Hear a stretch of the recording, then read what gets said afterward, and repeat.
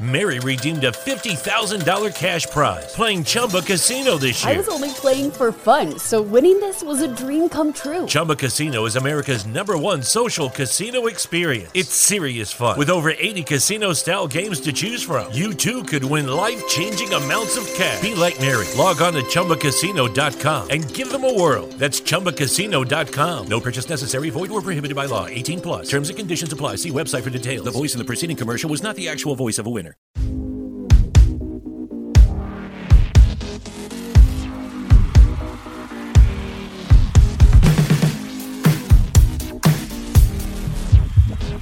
ball sends it over to Edward Robles. Goal and Surname FC.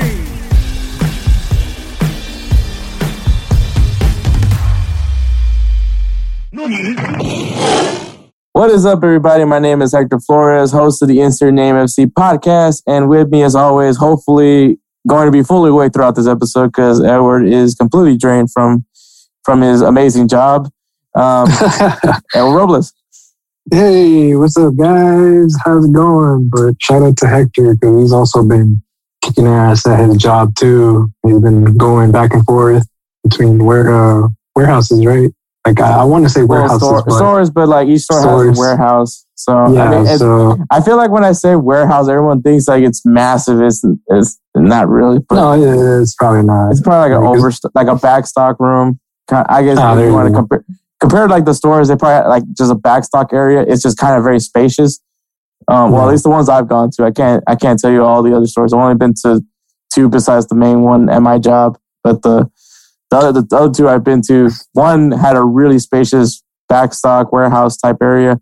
The other one, it's a backstock area. So that's going to be my nice way of saying that. But I do want to go to a store. I do want to be transferred to a store because I like the idea of leaving at 5 and not almost at 6 and then having to drive through different freeways to get home. So, and it's crazy because like without traffic, it's like a 20-minute drive to work with no traffic. But with traffic, it's almost an hour. So it's like, that's how crazy Houston is sometimes. But anyways, so last week, I told you that I wasn't going to get into Formula One.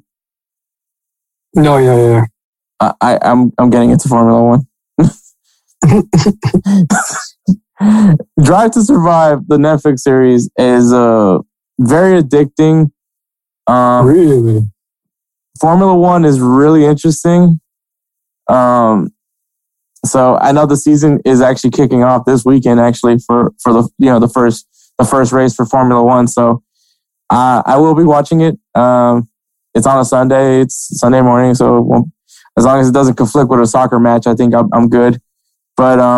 But yeah, so I'm not going to commit to a team. So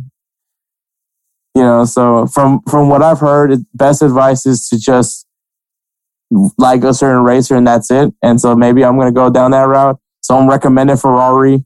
That just seems kind of pretentious to me. Someone said Haas because, and watching Drive to Survive, Haas is very comical to me. Because one of the seasons, one of the cars gets set on fire. The guy survived, but the car was set on fire with the guy in the car. So maybe not comical there, but besides that, it's been very comical with that racing team. Which is Haas or Haas. I know it's an American. So someone told me maybe I should just be a fan of them, but then I was like, I honestly, comedically wise, makes sense that I would pick that team, but they're not very good. So they're like a mid-table.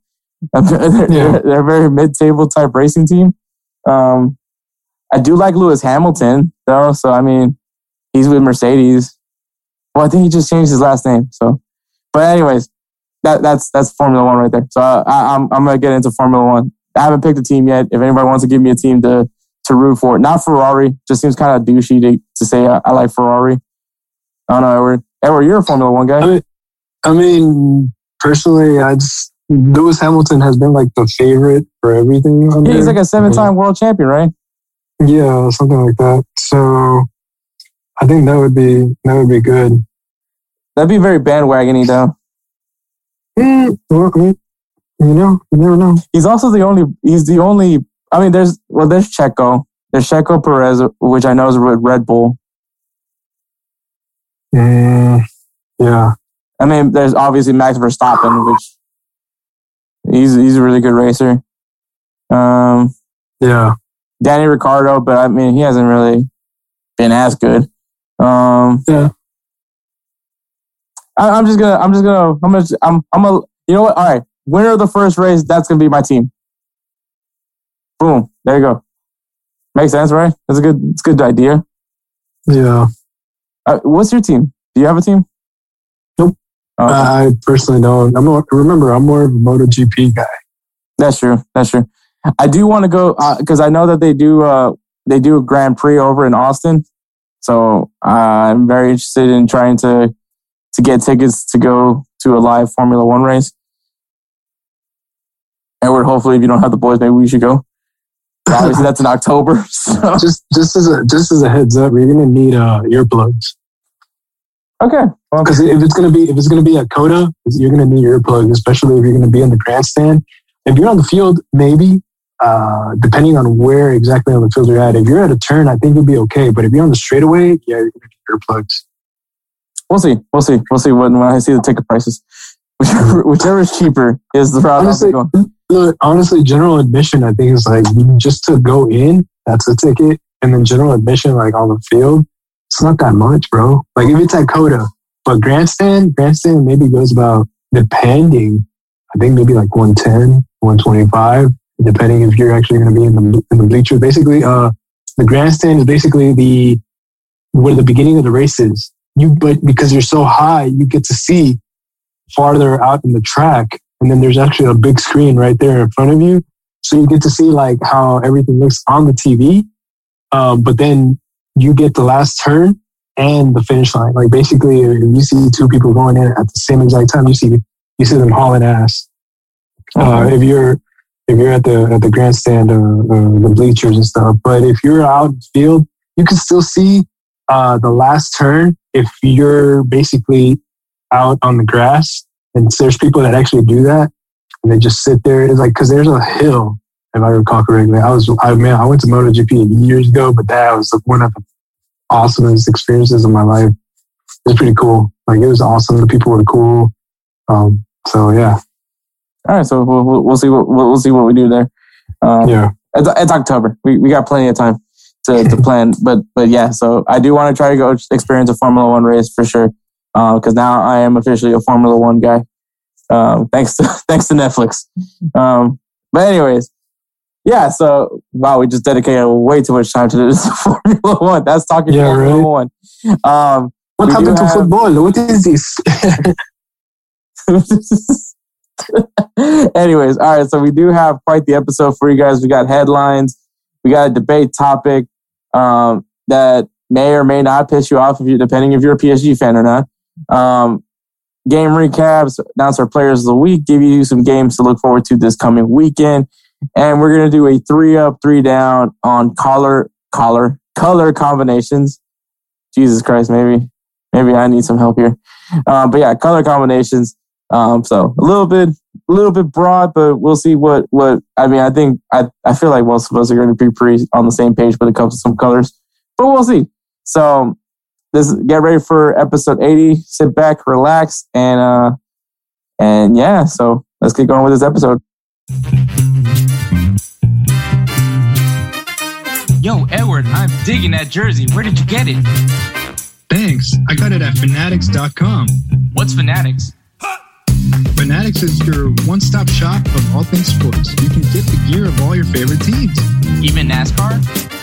Even NASCAR. If you shop using our link, not only will you be getting swagged out, but you will also be supporting Insert Name FC and the Unhinged Sports Network. Nice. I'm going to start shopping now. And we're back. If you guys check our social media platforms on Instagram and Twitter at Insert Name FC, you'll see our bios. Underneath our bios, there is a link that will take you to our link tree where you can listen to us through Pandora, Apple, Spreaker, Spotify, wherever you get your podcasting needs from. Of course, the Belly Up Sports website, the Burns Radio link through Tiki Live, and of course the Insert Name FC clothing store, and our great partners, Fanatics and Audible. So make sure you guys go ahead and check out that link once again on our Instagram and Twitter at Insert Name FC. And make sure you follow us on Instagram and Twitter because, well, it seems pretty obvious that Newcastle is not going to be relegated. So there's going to be a jersey giveaway. So make sure you guys follow us on Instagram and Twitter because there's going to be some jersey giveaways happening at the end of the season. So that shot myself in the foot.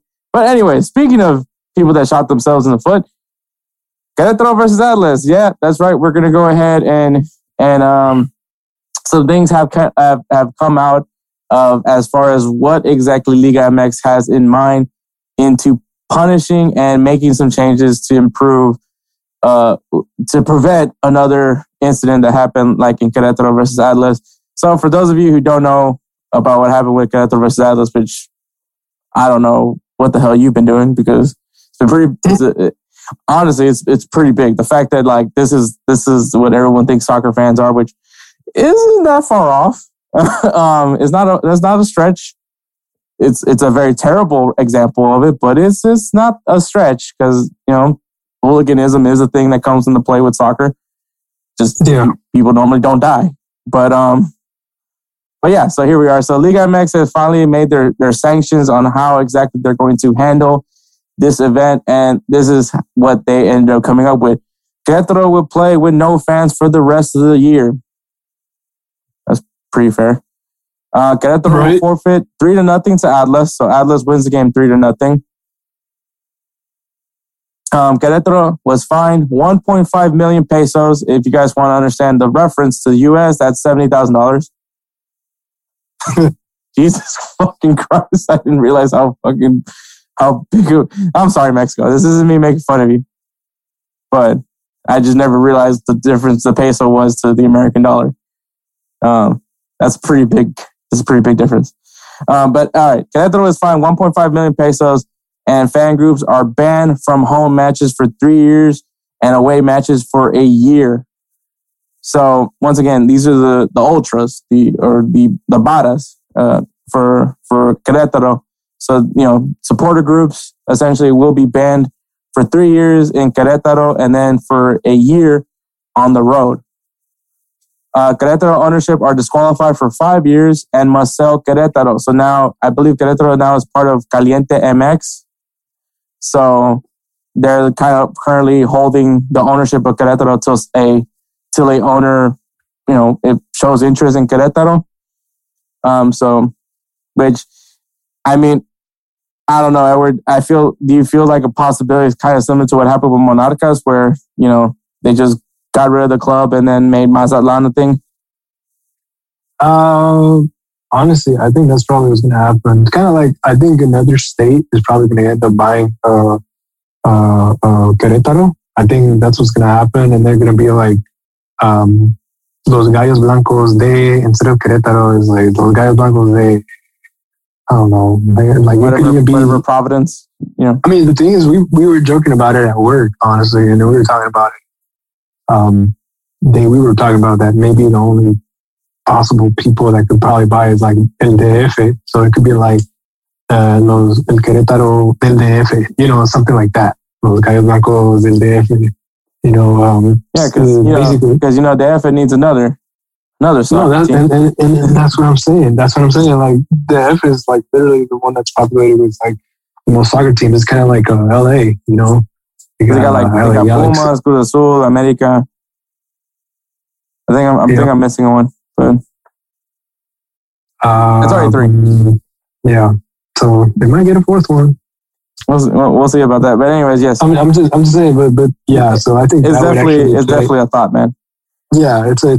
You got to think about it. It is a pretty big thought. I mean, DEF is a pretty, it's a they can handle for teams, honestly. I mean, there's like 5 teams in London. Like, no, there's probably more than 5 teams in London. But Atlas and England, in England is a very small country. If you really think about it, England's a pretty small country. It is. Atlas fan groups are banned from away matches for 6 months. Yeah, that was expected. I mean, they were just as just as involved. Just as unruly. Yeah. Yeah. I mean, they got their asses beat. I mean, I know that's terrible to say, but I mean, technically that did happen. Yeah, exactly. Supporter groups are banned from attending away matches, and clubs are no longer allowed to provide funding. So if you guys didn't know that, mostly with ultras, the club usually tries to provide them with travel, travel needs so that way that they do have fans at those games. So there will be no supporter groups being traveled, at least for. Yeah, so supporter groups. So individuals could go to the games, but obviously as a group you can't.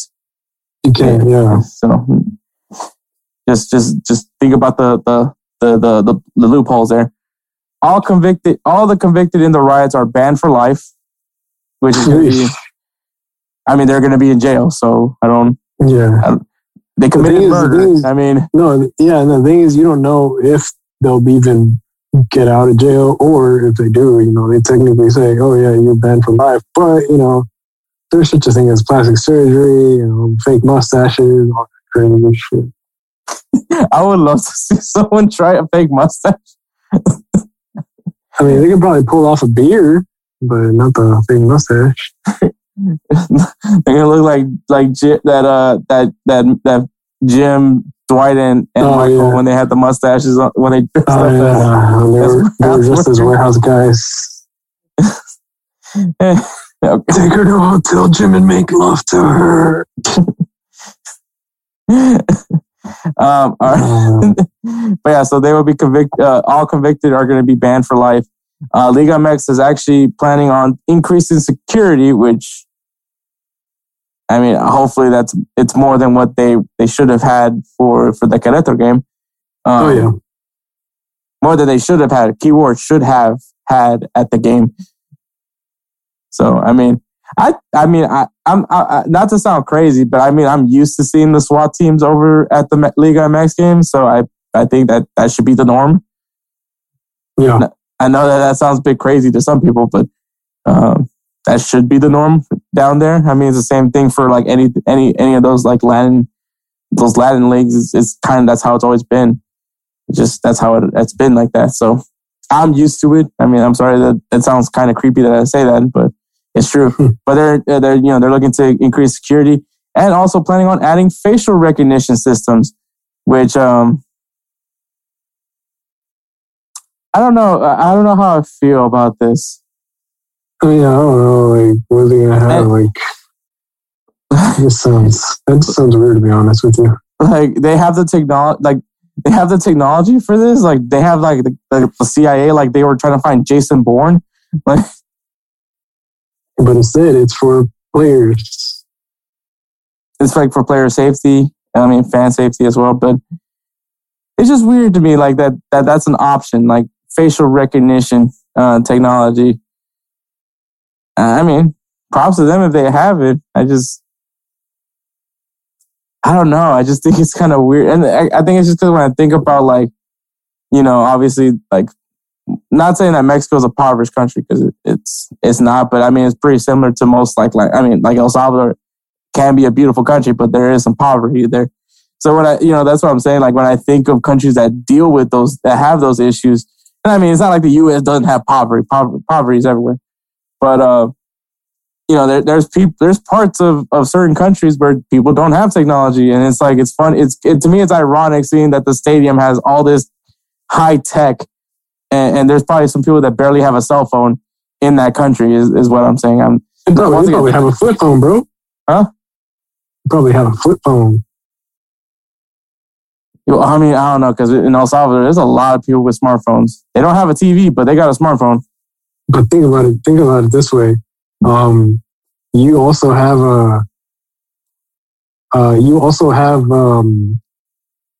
what you call it? You got a little pueblo that's getting paid in Bitcoin. So I mean, we haven't even gotten to that point yet. That's true. That's a good point. But yeah, so that is that is what Liga MX has sanctioned after these events that happened in Querétaro. Edward, how do you feel of all that has been stated by Liga MX. I mean, I guess I can agree with it because how else can you actually take that off? You know, like how else can you take care of it? Because there's no way to be able to back away from that, and that's the hard part. You know. No, yeah, for sure. I think that there's no real way. Like they had to do a lot of these decisions were made. I mean, smart move by disqualifying the ownership group because, I mean, let's face it, they put very little effort in security for that game. I mean, granted, it wasn't like it was a packed game. It's just that majority of the people that were at that game were also ready for war. It looked fucking packed to me, man. Well, when you put everybody together, yeah, it just definitely looks a lot packed in that one section. It was definitely dispersed. Like, I mean, I can't tell you like the full honesty of the match because I didn't watch the game. But like, I mean, it looked very scarce, the crowd. But then also, mind you, at that point, the pictures that I saw, most of them were already on the field. So, no, yeah, good point on that one. But anyway, so Mexico's involvement in the 2026 World Cup was a topic of discussion from FIFA because FIFA did get involved and was, talking about, well, Mexico, how can you guarantee that this won't happen? Well, probably they're not going to use Querétaro, that's for sure. I mean, if anything, they probably won't use any Querétaro players, even if one is out, it stands out. They feel that he'll be actually a contribution to the national team. I'm pretty sure they won't bring him in just because of all the heat that player could bring over to the national team. I just don't think they would use that stadium because I mean, it's obviously when you think of Mexican stadiums, you think of Azteca. But then El Volcán, El Azteca. What else? Monterrey, Tigres.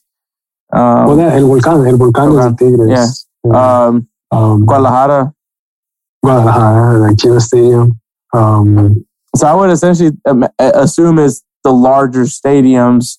I mean, with all the renovations that Toluca has done, I don't know if that's going to be a factor. But obviously, the big one is going to be Azteca. Everybody knows Azteca. That's the stadium. Azteca basically, let's just put it this way: Azteca is an NRG stadium. No, Azteca is Cowboy Stadium. Let's be more. Damn!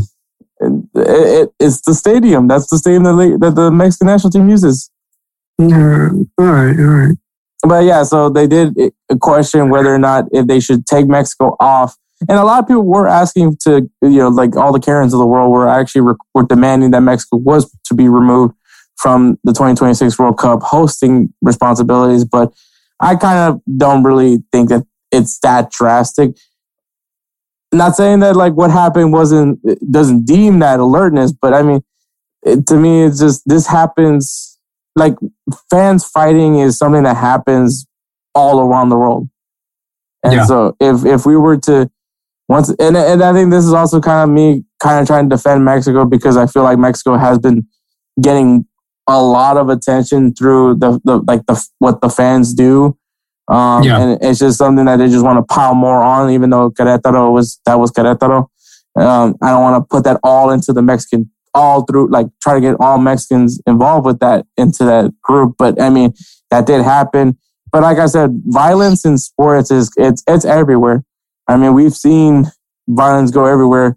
Here in Houston, where the Dodgers fans came over. And, you had Dodgers fans trying to fight Astros fans. You even had Dodgers fans fighting other Dodgers fans. So, I mean, like, it happens in sports. Like, people get rowdy. Philadelphia is a prime example of a fan base that doesn't bow down from a fight. So, it's just, that's kind of how it is with sports. It's like, there's people that just take it a little too far. This is one of those cases where they went way too far. And I'm not trying, and once again, this is me trying to defend it, but I didn't think that we got to all blame Mexico for this and strip them away from that World Cup because it's such that 2026 World Cup is massive. And we don't know what's going to happen in 2026. We don't know if all these things that Liga MX plans on doing, if it works, it works. That's great. That means job done. No more crazy violence that happens amongst the fans. Which I mean, if that's the case, Mexico did their job. But I mean, I don't think stripping them away from the World Cup was going to be the right choice. So I'm glad that even though it was a discussion, it didn't lead to them being stripped from it. So I'm at least glad for that. And I don't know why this was needed, but the Mexican national team actually made assurance to the U.S. men's national team that they will be safe during the World Cup qualifier, which will be in Estadio Azteca, actually sometime this month. And so, which I don't know why that was important to mention, but I guess, okay, well, now we have assurance. But like I said, I'm not like, oh my God, they're, poor USA fans to go to Mexico. It's like, no, you'll be fine. It's not, especially we're talking about the Mexican national team. So, a World Cup qualifier, that Mexico's going to make sure they do their due diligence and bring in the proper security to protect the U.S. men's national team fans that do go over there as the U.S. supporter groups do go as well.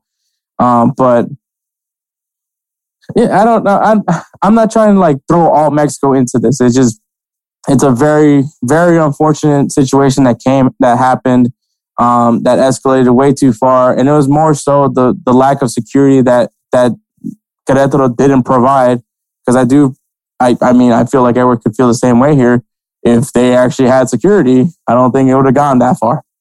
Yeah, maybe a few brawls, but I don't know about a full ladders and chairs match happening. But the thing is with that, they had security, it just wasn't enough. And then they said that in order to prevent a brawl from breaking out, some securities opened the gates from the side because they have like gates like fences. So they try to separate the away fans from the home fans.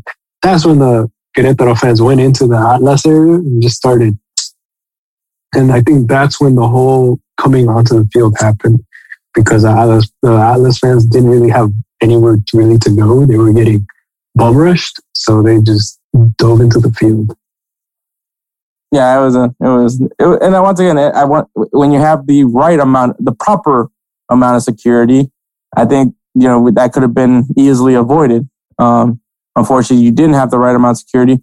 Once again, the footage that I saw, I literally saw a security guy opening the gate for the Querétaro fans to go storm into the Atlas fans. So and that's what I'm saying. So I mean, when you have proper security, which I assume the Mexican national team definitely has the better resources in that department. So I'm not necessarily like, oh my God, the poor USA fans. Like they'll be fine. I think they'll be fine. Is Azteca. Nothing crazy has happened in Azteca besides someone throwing a freaking green laser at somebody's eye, or throwing beer cans at somebody. So, I mean, it'll be fine. I mean, the fans will still be the fans. They'll still be rowdy. They'll still, I'm sorry, but they're going to scream out puto. I mean, that's just going to happen. Just deal with it. I mean, nothing can really change there. But, I mean, maybe it could change. I don't know. I can't tell you. I can't really predict the future. But, I mean, they'll still do it. I mean, aside from that, I think hopefully, Liga MX and also the Mexican Federation, you gotta understand that they have to get involved now because, they literally were talking about taking them out of the 2026 World Cup. So, hosting the 2026 World Cup. So they were literally that was literally an option that was being discussed. So I mean, obviously, Mexican Federation does not want anything to tamper with that for them because obviously, if anybody knows when it comes to World Cup hosting, it's a lot of money that goes to your country. It helps your country out because it's tourism. It helps, a lot of things get built up pretty nicely because of the fact that you're hosting a World Cup. So I think Mexico doesn't want to lose that opportunity. So they're going to make sure that none of this shit happens again. And so, I mean, that's the bright side of it. But yeah, so that's my final thought on it. Edward, what's your final thought? Well, I mean, on that, I feel like it's, honestly, I'm still like, even after this much time has passed and everything's kind of like already said and done on the decision of what to do, I'm still kind of like, it's not enough for those for the families of the people that they say that they did pass away, but you already know the truth. I just feel there's got to be some justice has to be served for the families. I still say that you gotta finally say their names and finally give the count. Yeah, and also like for example, there was kids there. There was people running away with their kids. Kids saw all that massacre. They saw that. They're little kids. Granted, it's Mexico. It's cartel country, whatever. But it's just you wouldn't force a kid to watch something like that. Like if anything, you'd try to cover their eyes if something was going on around that area. You can't. There was people like we talked about this, and there was people giving away their shirts, taking off the shirts for the Atlas fans, giving them their Querétaro shirts, saying, "Hey, take this, just run, don't look back." And I'm sure that people were doing that for the children, more specifically for children and women as well. So it hurts, to be honest, like that. It hurts me because I would love to take my kids to an event like that, like their first soccer game. That would be so awesome. But it's like, think about it. For all we know, that was actually an experience for one of the kids. That was their first soccer match. And sadly, it happened like that. That would traumatize a kid. And it would traumatize the adult as well. Like, it's just something isn't right. Like the kid that they ended up interviewing, he's never going back to a game. He said it. He's like, I'm never going back to a game. It's like, it's not worth it.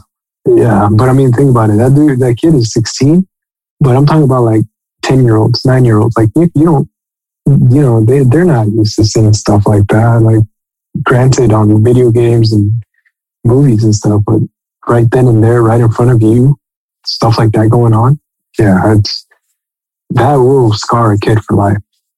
No, I completely agree. As far as like the emotional damage, that's a whole other thing that hopefully Liga MX and Liga MX make sure they do their part in helping out on that one, because the recovery from the mental recovery that everybody went through, besides the physical that happened. Once again, you gotta do right by those that passed and actually say that those they passed. They died, they got killed. It's good that people are getting arrested. That's a positive, but at the end of it all, there needs to be justice for the ones that, the people that don't get to see their family members, their family members that went to go to this game and obviously, they saw what happened and, that's concerns. They were wondering if they would come back, and they came back, but, not fully healthy, or they're not back. And so, yeah, it's not like all brush your hands off, it's over. It's like, no, there's so much that Liga MX has still left to do in order to truly fix what's happened, and it's going to take a long time. Honestly, I would say get rid of Querétaro. Like, end the club. Like, whoever buys the club, move the club somewhere else and start fresh, start a new club, because I don't think Querétaro deserves a club if that's how they're going to act. Yeah. So, just, it's like, with a tumor, you just cut it off and heal. And so I think, obviously I'm not a doctor. I can't tell you what all that comes with it, but usually, you cut the tumor off, and usually hopefully that's all it is. That's all it is. But, yeah. But yeah, so that's the real thing, is like the mental aspect is not going to be solved just right away, but at least there's measures that are being taken right now that Liga MX is showing that they're taking this seriously, and hopefully they are. But obviously the big thing is that they owe a lot more to the fans, and that's still what needs to be needs to be paid. Yeah, exactly. Those families really, they need to feel the retribution for their loved ones. Exactly. All right. So another thing that we talked about last week, not necessarily too deeply into it, but Chelsea, obviously Abramovich, the owner of Chelsea, was looking to sell the club, and mainly it was so he could, one, beat out his sanctions that he was going to be facing for the fact that he is one of the most heavily influenced Russians in Russia. Obviously, he has his relationship with Putin and all that, which is the reason why that he's facing he was facing sanctions to begin with from the UK Parliament. Right. And so he was trying to sell Chelsea. He was claiming that the money was going to go to help people of Ukraine, like trying to donate to some of their funds, help families that don't have homes right now for their safety, for food, water, and all that. I can't tell you if it's true or not because, frankly, I don't know the guy. So people say things that you either gotta hopefully take their word for it or not. You never really know how people are. But I think the main reason was because if he was to still own the club and he would get hit with sanctions, well, his accounts would be frozen, meaning that Chelsea would essentially not have anything. They wouldn't be able to really function as a club because they wouldn't have any revenue. They wouldn't be able to gain any revenue, which obviously that affects jobs, that affects businesses, and that affects the club, the team as well. Well, kind of what one thing that I thought of was there's a possibility that maybe he's just not going to be able to sell the club in time before those sanctions hit. And it happened, the sanctions have been hit for Abramovich. So he is unable to sell Chelsea because, his accounts are frozen. You can't do anything. Yeah, you really can't at that point. And like I said, how does it affect Chelsea? Well, Chelsea can't sell tickets. They can't sell merchandise. And if they're looking to do some transfers, well, they can't do that either. Actually, as a matter of fact, clubs are looking at taking away some of their players. Oh, yeah. You've heard Juventus talking about looking at Pulisic, Conte, guys that are kind of going near the end of their contracts. Well, right. Chelsea can't make a deal with them. Other clubs are, and this is kind of shows you how really blood in the water this business is when it comes to soccer. Because these guys are like, oh look, we can get Conte. Oh look, we can get Jorginho. Oh look, so like kind of slowly, Chelsea's kind of falling apart in some sense because of the fact that they just can't do it. They can't have a club. I mean, if you think about it, maybe some of these players will probably actually go back to their respective clubs, like Salzburg, Borussia Dortmund, maybe back to the German clubs, the Spanish clubs, if anything, as well. Some of these will go for cheap if he can't make a contract with them. Some of them will probably, like you said, like they probably won't be worth much. It's just offering their wage and be like, look, you're not going to end up being there for long. If anything, even the players that still have time left over might actually look for a way out. They might be like, look, I just want to transfer. Like they'll want to transfer over. Of course, they're going to try to get like as much money as they can for them. But if that player is not happy where they're at, especially knowing that the owner won't be able to put money into the club, then, it's like you kind of feel like, damn, it's like working for free. It's like working on a tab. Like you're like, okay, I've accumulated this many hours. Can I get paid now? And, no, not yet, but just stick around.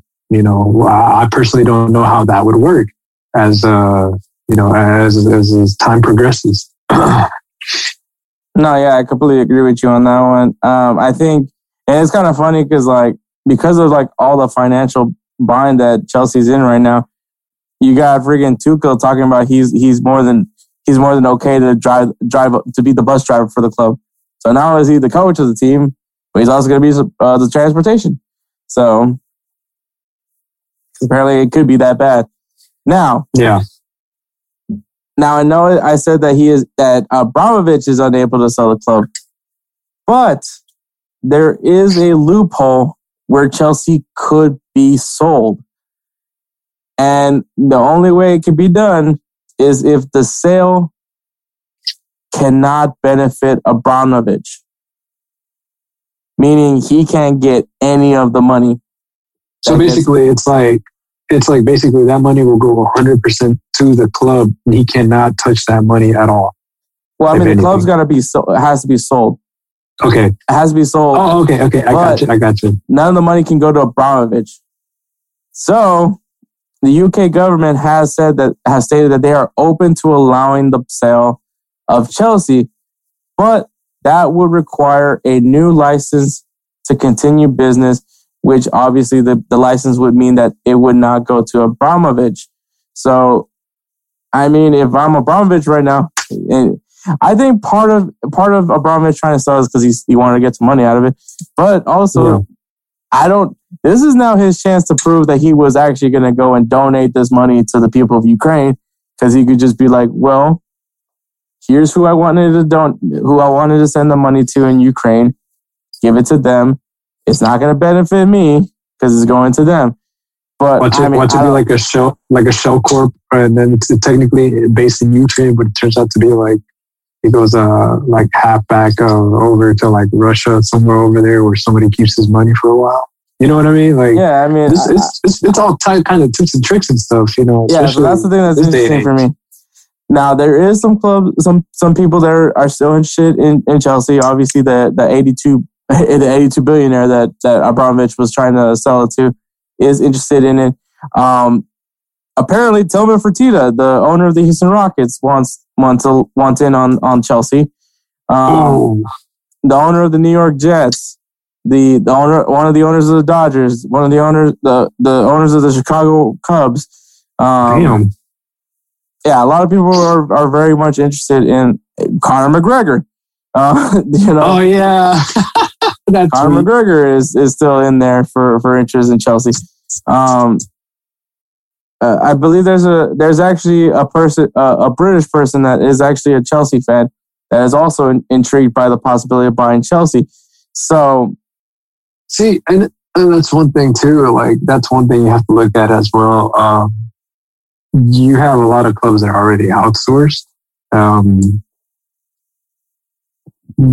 Just dumping money into it and stuff like that. I'm sure the EPL would love that.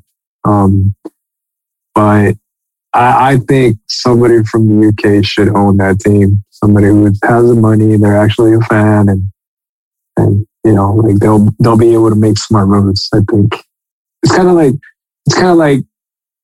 I mean, I hate to say it, but it's kind of like giving Nelson Barcelona. You know what I mean? Because he's a fan. He will. So he could get rid of Sergiño Dest himself. That's actually true. Well, maybe he's changed his mind. I don't know. Sergiño, get the fuck out of here. No, maybe he changed his mind. I mean, apparently Xavi has changed his mind. Mm-hmm. Yep. But yeah, so I mean, it's interesting that this avenue is a possibility. I think the UK, the British government, I think they noticed that, hey, you know, Chelsea's a pretty important club for England. Obviously, they're the Champions League winners from last year. So obviously, it's like, it's not a good look if we lose them. All right. So it is a big factor, man. Like, I think that's going to be something that you're going to have to keep going. It's like one of those things where, like, say for instance, the Dallas Cowboys, like if they lose money, you know, the NFL knows, like, well, we can't lose the Cowboys. You know, the Cowboys is a team that everyone watches. You know, love them or hate them. That's why you're watching them. Is because you want to see either the Cowboys lose or you want to see the Cowboys win. Now, I'm not saying that Chelsea is the Cowboys of the English Premier League. I'm not saying that. But it's one of those top clubs, you know, and the Premier, it's kind of similar to, you know, La Liga. You know, like the La Liga isn't going to be good unless Barcelona, Real Madrid, and Atletico Madrid are playing in their top at their best. Now, the English Premier League probably has a little bit more leeway because they have at least 6 clubs that they feel, as long as at least a few of them are thriving, their business is good. But obviously with Chelsea, with all the moves that they have made, have Tuchel and have that team that made that push for the Champions League last year, you would want them to have some success, for sure. And I mean, it's one of those things where the English Premier League does need Chelsea to be functionable, and so I think that's why the UK government is open to helping Chelsea getting a new license and a new owner as soon as possible to make sure that this club continues to thrive. Yeah, I mean, it's just, I think you're right. I agree with everything you said right now. So I don't really have anything much more to say. I mean, you literally hit it right on the money. Pun intended. Once again, I am not saying that Chelsea are the Dallas Cowboys of the English Premier League. Okay, I'm saying like again. I know that I agree with you on that too. They're not Dallas Cowboys. It's just they're that one of those. I guess you'd call it like the team that brings in money, as for fans, seats, like merchandising, all kinds of stuff. Because they're actually one of the top tiers in EPL. Exactly. All right. So the last headline, and it is the Ballon d'Or. Ballon d'Or has decided to make some changes to better improve the Ballon d'Or. Oh, okay. Yeah. So care to explain, sir? Well, a lot of people were complaining about that the Ballon d'Or was rigged. It was full of shit. How do you fucking give it to Messi? After the crazy year that Robert Lewandowski had the previous season. Well, not previous season, the previous year. Because obviously they judged it off a year. And, I guess everyone gave so much back. I'll just say this. The fact that the Ballon d'Or finally got bullied enough to finally start changing how things are ran with the award, after so many years of people complaining about who wins these trophies, not named Messi or Ronaldo. Ironically enough, the previous one is the reason why everyone complained so much about, because it was Messi. But yeah, it gets like, let's be honest. There was some times where maybe you felt that maybe Cristiano Ronaldo or maybe Messi weren't the best player of the year. You felt like there was a lot of bias into some, especially with the previous Ballon d'Or, because once again, I don't know how the hell you pick Messi over Robert Lewandowski, but clearly there was some bias that came into play for that one, or for that one to happen. But France Football are looking to make some changes, and it's going to start off with the calendar will be based on the season, not the year. So the award will no longer be based off that actual calendar year. So, for instance, in 2022, it would be judging off the 2021-2022 season. So that season, wait, I think I'm off here. No, yeah, 2021-2022 season. So it's going to be judged off the season, not the year.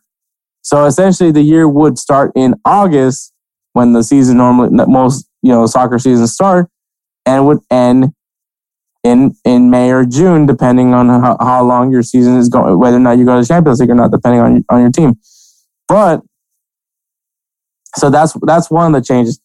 I will say this: I like this one so far, and the reason why I say that is because some people have some rough starts to the season, some people have some rough ends to like the season. But the fact that the player is doing all this in a year, and also because think about some of the trophies that are not being won in that year. So that's that's also a factor that people, obviously how the player's team is performing is a factor into how they do this voting process. So I think that judging it off the season, not the calendar year, is honestly a good idea. So I'm actually for it. For that one, Edward, how do you feel about that? I mean, it's just I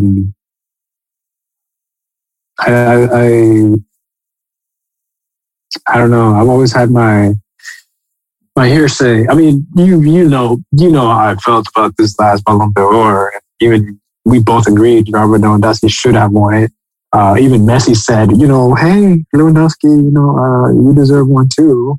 Like, last year it should have been yours. He even said it, and he meant it. I'm pretty sure he meant it as, hey, you deserve this year as well.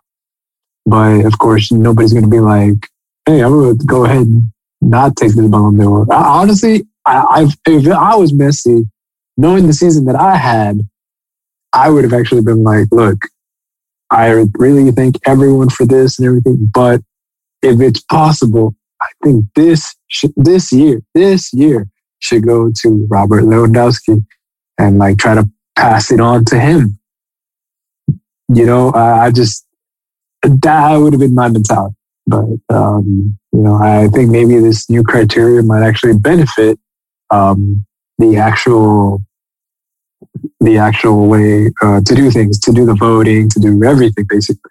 Also, another factor in with this is that, if you're one half of the season, you may be playing with one club. The other half, you may have been transferred over the summer. So, I mean, especially when you're getting adjusted with a new club, a new league, there's some time that you need to be. There's an adjustment period for players. Not saying all. I mean, obviously, if you're a different breed, you're just a different breed.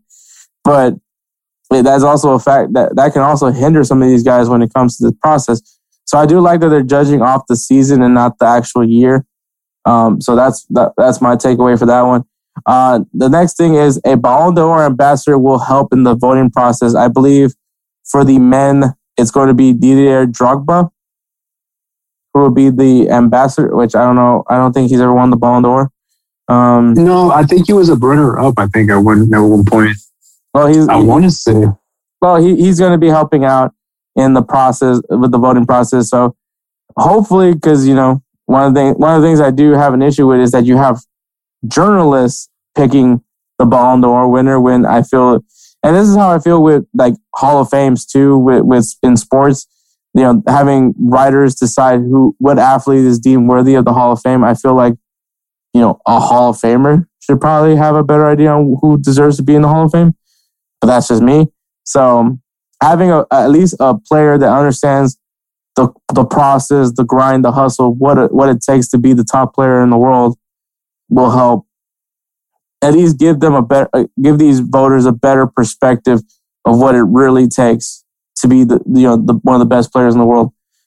And the new hierarchy for criteria has also changed. So this is now the criteria hierarchy. At number one, it's the individual's performance. It's pretty straightforward. If they're playing well, obviously, then that's a good thing. Number two, right. Collective performance and record accumulated. So how your team has performed, and it has any awards been given in from that team. So how the individual performance has helped the collective performance, which makes sense. If you're doing well and your team's doing well, then yeah, you definitely deserve to be looked at. And the last one, and this is the one that I kind of feel a little bit weird by, the class of the player and fair play. I don't know what that means, but I'm assuming, he plays in La Liga. Yeah. He plays in the English Premier League. So like, what necessarily is the competition that this player is facing?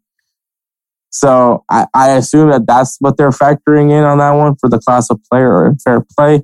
So I mean, I think for class of player, I was actually going to make a joke about it. I was like, maybe they're going to go off of their star system, off of FIFA.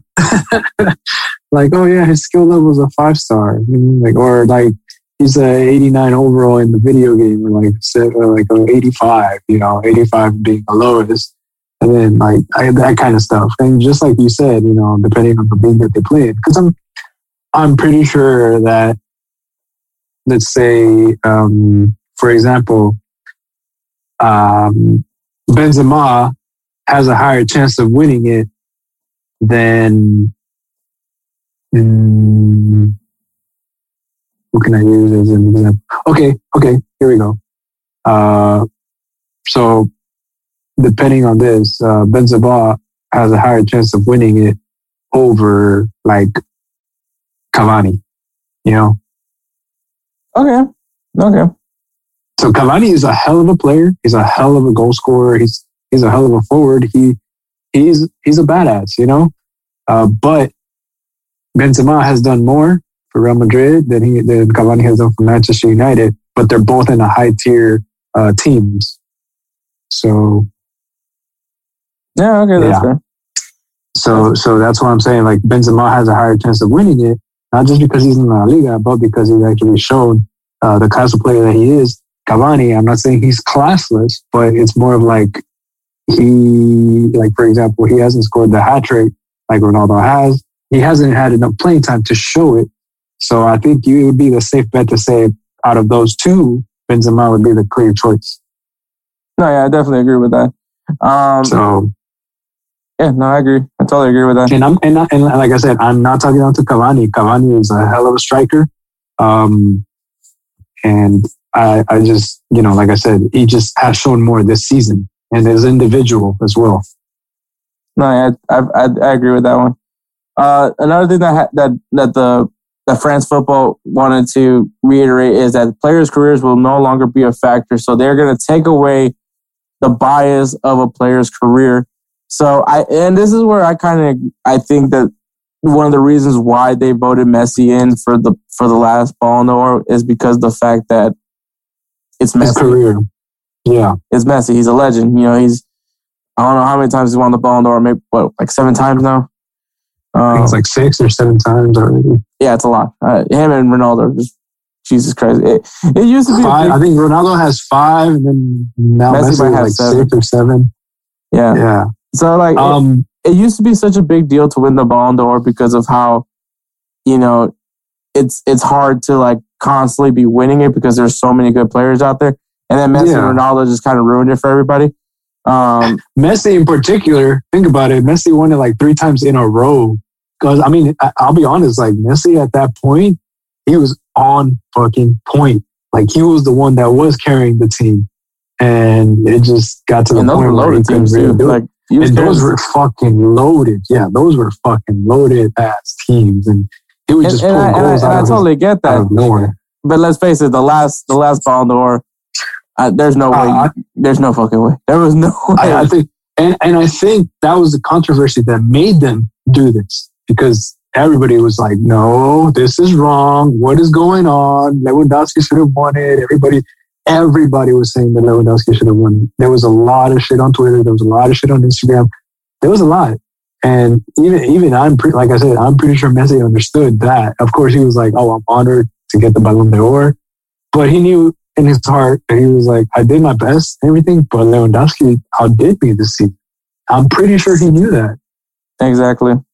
And I agree with that. So I'm glad that they are at least letting people know they're not going to look at players' careers. They're only going to look at the season, and as they should be. And they just want to let everybody know and make the statement was that Ballon d'Or will now be an open competition, which I'm pretty sure was supposed to be an open competition. I don't know what changed, but hopefully all this is going to help make sure that the Ballon d'Or, first of all, whoever wins the Ballon d'Or deserves to be the Ballon d'Or winner. I think we stopped caring about who wins the Ballon d'Or after we realized that they're just going to find ways to give it to Messi or Ronaldo. And it was crazy to think because, you know, Ronaldo didn't necessarily have a great year last year. And you definitely could say Messi did not have a great year last year. But in some way, and I'll be honest, Lewandowski didn't have a great year. Like compared to like the year he had before where he should have won in 2020. But you look at it and you're like, it has to be Robert Lewandowski. There's no way you don't give it to Robert Lewandowski. He was by far the best player in that group. I mean, you make an argument for Mohamed Salah. You can make an argument for Mendy. Jorginho, the fact that he was part of a Champions League team and the team that won the Euro. definitely would have solidified his argument for that one. But, obviously, everyone thought it's going to be Lewandowski. And it wasn't Lewandowski, it was Messi. So a lot of people felt... I mean, dude, he was because of Lewandowski that season, though. Last season, that dude was like a goal-scoring machine. He was a popping assist as well. I agree. He was scoring goals. I mean, it wasn't 2020 Robert Lewandowski, but he was definitely still at his own level. Like, exactly. No one was near him. And then that's the thing. It was more of like, I think he should have won it this year because he stayed consistent to what he did the previous season. Messi was having that roller coaster shit where it was just going down. Then you have like a decent one that back down. Ronaldo, same thing. He was like having bad games. He wasn't like consistent as well. I mean, think about it. When Lewandowski got injured, it showed how much, okay, Bayern Munich still stacked, but when Lewandowski came back, it was like, holy shit. Okay, now we see, okay, this is how you can tell the difference between Lewandowski and like Mueller when he was playing that 9 position, or who can I use? Choupo-Moting. Yeah, Choupo-Moting. Like, you could tell that Lewandowski is just like, dude, that dude would just swing that shot from the outside of the box and just, it's like, okay, hey, it's gonna go in. Like that, he was already walking, he was already celebrating. Like, it was like you could tell the difference of chemistry of how much as soon as Lewandowski would come in, everybody was like, okay, we know what's going to happen here. That they're his own teammates, but his own teammates also carry their own weight. So it's like, even though Lewandowski is around a stacked team, he can carry the team by himself in the front lines. Like, he is that attacking beast where he can just score. Like, it is like, I mean, I can't, that's what I'm saying. Like, he kept that same fire, that he kept it consistent from one season to the next season. And that's hard to do. You can't just keep going up, and up. Like I said, Messi back then, he was doing it. He was going up, and up, and then just kind of like hit that pave and then like that line of straight. And then finally started going down. It's understandable, especially with age, especially if you use like Xavi and Iniesta, you lose them. Yeah, you're gonna feel it. Ronaldo, same thing. Like, he was going up, and up. It was going up, and then just kind of flatlined and just went back down. It was like roller coaster. But with Lewandowski, it's like you don't really see too much because he's in a stacked team. But it's like up, and then consistent. And it was like, I haven't seen a bad season from Lewandowski at all. Like, from the longest time, from where he was in Borussia, when he was. I mean, if there's one thing, he's consistent as hell. That is for sure. Yeah. So hopefully the Ballon d'Or finally goes back to being one of the most highly touted, highly respected awards, because I feel like it's kind of fell off recently. But hopefully it could get back to it and give the proper players respect, and obviously the players that you and me would be thinking of, Mohamed Salah, Sadio Mane, Mendy. I mean, Mendy's having a terrific year as a goalkeeper. Maybe we will see a goalkeeper finally be acknowledged for it. Probably not. But, I feel like giving a more fair opportunity for players that do deserve it. And like I said, one of the things that did not sit well with me was the fact that Mohamed Salah wasn't even top 5, which is crazy to think, because Mohamed Salah definitely was a great player last year as well. We're going to start saying season because, obviously that's what they're going to judge off of. But hopefully we'll see a better process with the Ballon d'Or. Hopefully, only time will tell. So hopefully by December, because that's when they do the Ballon d'Or ceremony, we'll find out who if they really got it right this time. Yep. All right, it is debate time. I don't know why I said it like that, but here we are. It's debate time. This debate is brought to you by our clothing store at Bonfire. That is correct. We do have a clothing store. I mean, I don't know how many times I got to say this, but we got a clothing store. If you guys check the link on our Instagram or Twitter, it's a link tree. Literally the first thing that pops up on the link tree is the Insert Name FC clothing store. we get it. We don't have the most illustrious designs right now for our clothes, but maybe if you help us out on the finances, we can definitely give you guys some better designs, so we can give you some better swag. But for right now, this is what we got. So go ahead and check out our clothing store over by our great partners at Bonfire. Not only are we on Bonfire, but also everybody that's in Belly Up Sports has a Bonfire clothing store. So thank you once again to Bonfire for providing us with a clothing store. All right, so this debate topic is surrounding PSG. So if you guys don't know, PSG was eliminated in the Champions League round of 16 against a very old Real Madrid. Yeah. I mean, you have there's a few young players, but shoot, I just realized Casemiro's 30. I didn't realize Casemiro was that up in age.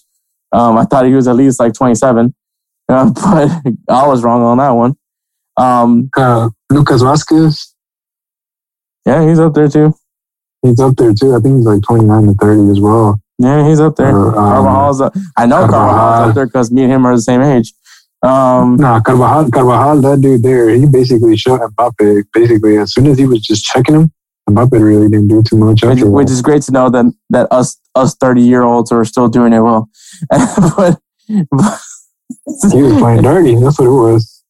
Well, you know what? You do what you got to do. But anyway, so they were eliminated by Real Madrid when they were up 2-0 in aggregate. I know when people say 2-0, it's like, wasn't the score 3-1? No, I mean, on aggregate, they were up 2-0, and then they let basically one of the biggest meltdowns I've seen since, PSG against Barcelona. Jesus Christ, what's with them in Spanish teams? Like, you have like a comfortable lead, and then bam, you just have this meltdown happen. And like the worst, I mean, it's still not PSG Barcelona. Oh my God, what a meltdown that was. But that was insane. Well, but my thing is like, when it happened, I think their meltdown happened when Donnarumma did that stupid play. Like, I honestly don't think he should have started. I honestly thought Keylor Navas was the one to start. Thanks, buddy. You know I'm a Keylor Navas fan, so I know, but I'm speaking my truth. I really felt like he should have started. We're part of the Keylor Navas fan club, so yeah. But I mean, honestly, I was hyping up Donnarumma. I was excited, but for him to do such a mistake like that, of course, and then as soon as that happened, the defense fell off. The defense even felt it, and then it was nothing but mistakes. Like, I was just like, man, this dude's here. Yeah, it's just crazy. So literally up 2-0, and then a Karim Benzema hat trick seals them away from, once again, just unable to get close to a Champions League. They haven't gotten close since the Champions League in 2020. Some people may value that as a Mickey Mouse Champions League now. Sorry, Bayern Munich, but kind of is. But anyways, yeah. After that elimination, I mean, president of PSG, Al Khelaïfi, he actually had an outburst. He actually stormed on. He wanted to speak to the referees. He was, throwing shit, full on temper tantrum. Apparently, Neymar and Donnarumma went at it in the locker room. Neymar said that did not happen, but I mean, come on, we know Neymar. If there's one thing we know about Neymar, he definitely can make a scene. So, but then again, we don't know. We weren't in the locker room. I mean, Messi's not going to say anything, but yeah. So once again, unable to make it far in the Champions League, at least in a legitimate Champions League. No offense, once again, to 2020. But yeah, once again, PSG they bought all these players, especially this time around, because of all the players that they ended up going after. They got Donnarumma, they got Messi, they got Sergio Ramos, who some of you guys may forget is part of PSG now. Because sometimes I forget too. And he's my guy. But it's just there's so much expectations from this PSG team. You get guys that have, well, maybe not Donnarumma, but you bring guys that know what it takes to go far in the Champions League, and you're struggling to try to keep Mbappe. It's more and more looking like Mbappe is going to Real Madrid. Neymar and Sergio Ramos are possibly going to be leaving PSG at the end, like letting their contracts expire. Messi, I think maybe might leave as well.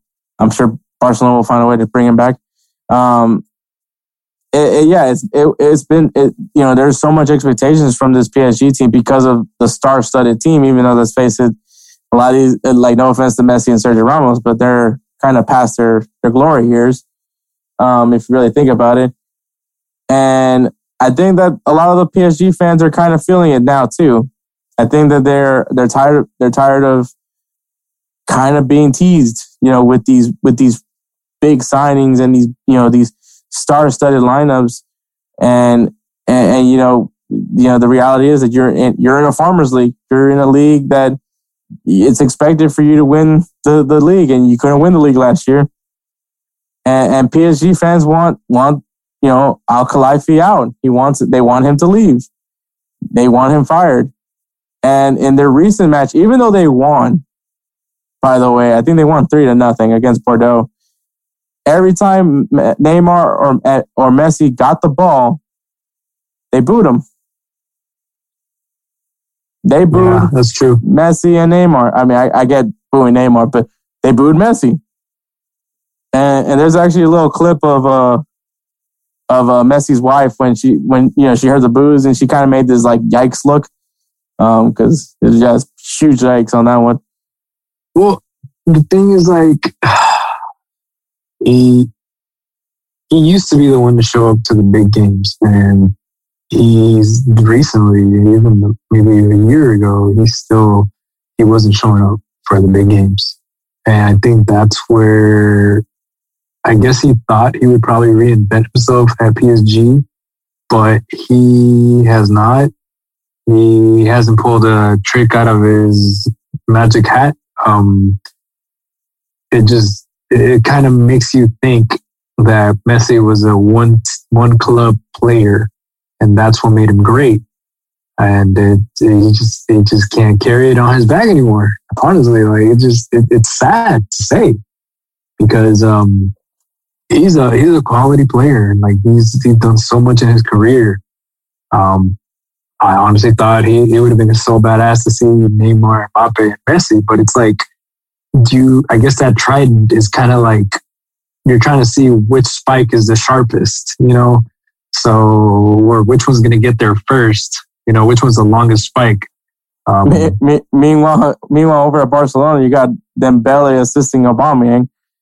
I know. I was like, that's like, it's so odd, but at the same time, it's like, well, like, it's just, I think it goes to show that just by having a star-studded team, it's not going to get you, it's not like FIFA where, you can have those three and, oh my God, you're fucking powerhouse. You got like a 5-star front line.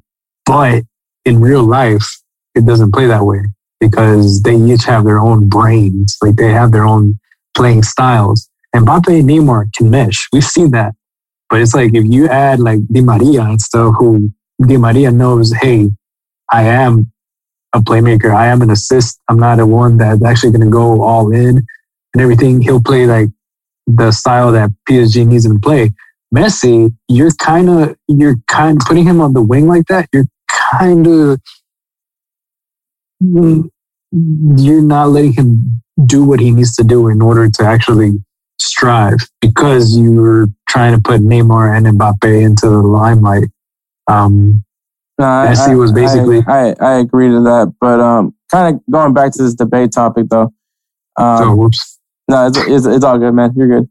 No, because I mean you're making a lot of valid points, but like I think obviously everyone's like, well, what the fuck is debate talk? So the debate is I mean I think I've said the word a few times now, but is PSG having a meltdown? Like, yeah. I think that's, and obviously I don't know about Ligue 1. I think that they're maybe probably doing well in Ligue 1, but once again, kind of not trying to devalue Ligue 1, but you're supposed to, if you're a club like PSG, you're kind of supposed to win Ligue 1. And when you're looking at the table right now, PSG is 15 points clear of first place. Marseille and Nice are both at 50 points each. So you're supposed to win Ligue 1. Like, if you're PSG, with all the money that you've thrown into this club, of course you're supposed to win Ligue 1. That's not the question. That's not what fans are questioning. The fans are questioning, can you win the Champions League?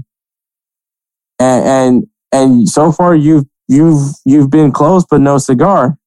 The closest you've been is on a bubble Champions League. Because that was when they didn't have fans. That's when there was no away games. You were playing the Champions League. Essentially, it was kind of like a Mickey Mouse trophy. Once again, no offense to Bayern Munich, but it is. And PSG couldn't win that one. And since then, they haven't really. They haven't really been that close to winning another Champions League or being close to getting back to the Champions League. And that's probably more of a testament to like how good the competition is around the world. When you look at the Premier League teams, when you look at the La Liga teams, when you look at the Serie A teams and the Bundesliga teams, they're just at a different level compared to Ligue 1. And that's when you're playing against that level every single day, and then you go to Champions League and you're going up against teams that are at a different level because they have teams to rival them. Like Barcelona has Real Madrid and Atletico Madrid. And Chelsea has Liverpool, Manchester United, Arsenal at times, Tottenham at times, Manchester City, to face off against to continue, iron sharpens iron, if you will, in those cases. Shoot, Bayern Munich has Borussia Dortmund. And Hoffenheim, that can always surprise you. There's still competition there. PSG has no competition, at least in our actuality, have no competition in Ligue 1.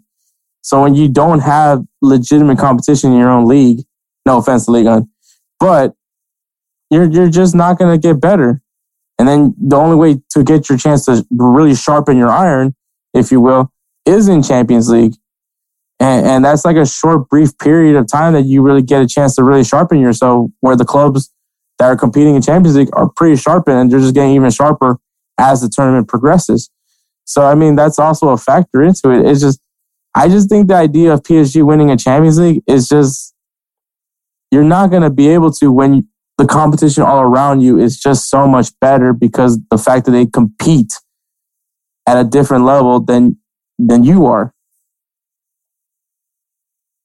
Yeah, I know. I get you, bro.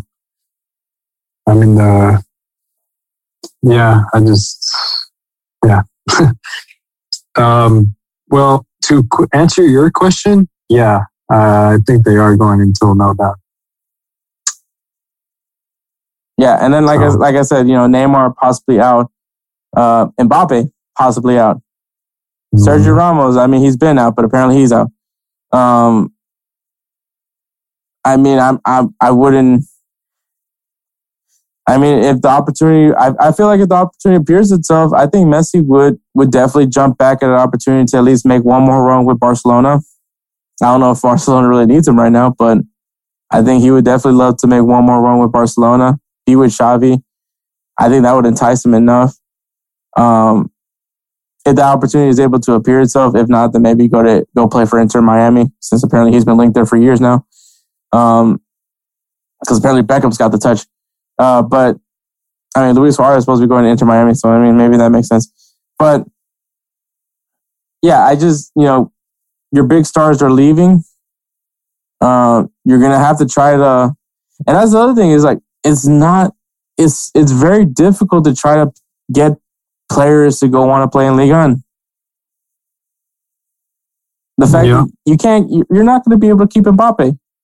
You honestly, like, if more and more, it's like, man, PSG should have probably taken that offer from Real Madrid. They should have probably just taken the transfer offer for Real Madrid last year. Because at least they would have got something out of it instead of, having Mbappe just walk scot-free over to Real Madrid. Or maybe he doesn't go to, maybe Mbappe goes elsewhere, but most likely it's Real Madrid. I think I have an idea of what PSG is trying to do. So I think what they're trying to do is they're trying to at least renew him for one more year. And that way he's going to be, let's put it this way, I guess they're trying to see if they can get more out of it than just the free transfer fee.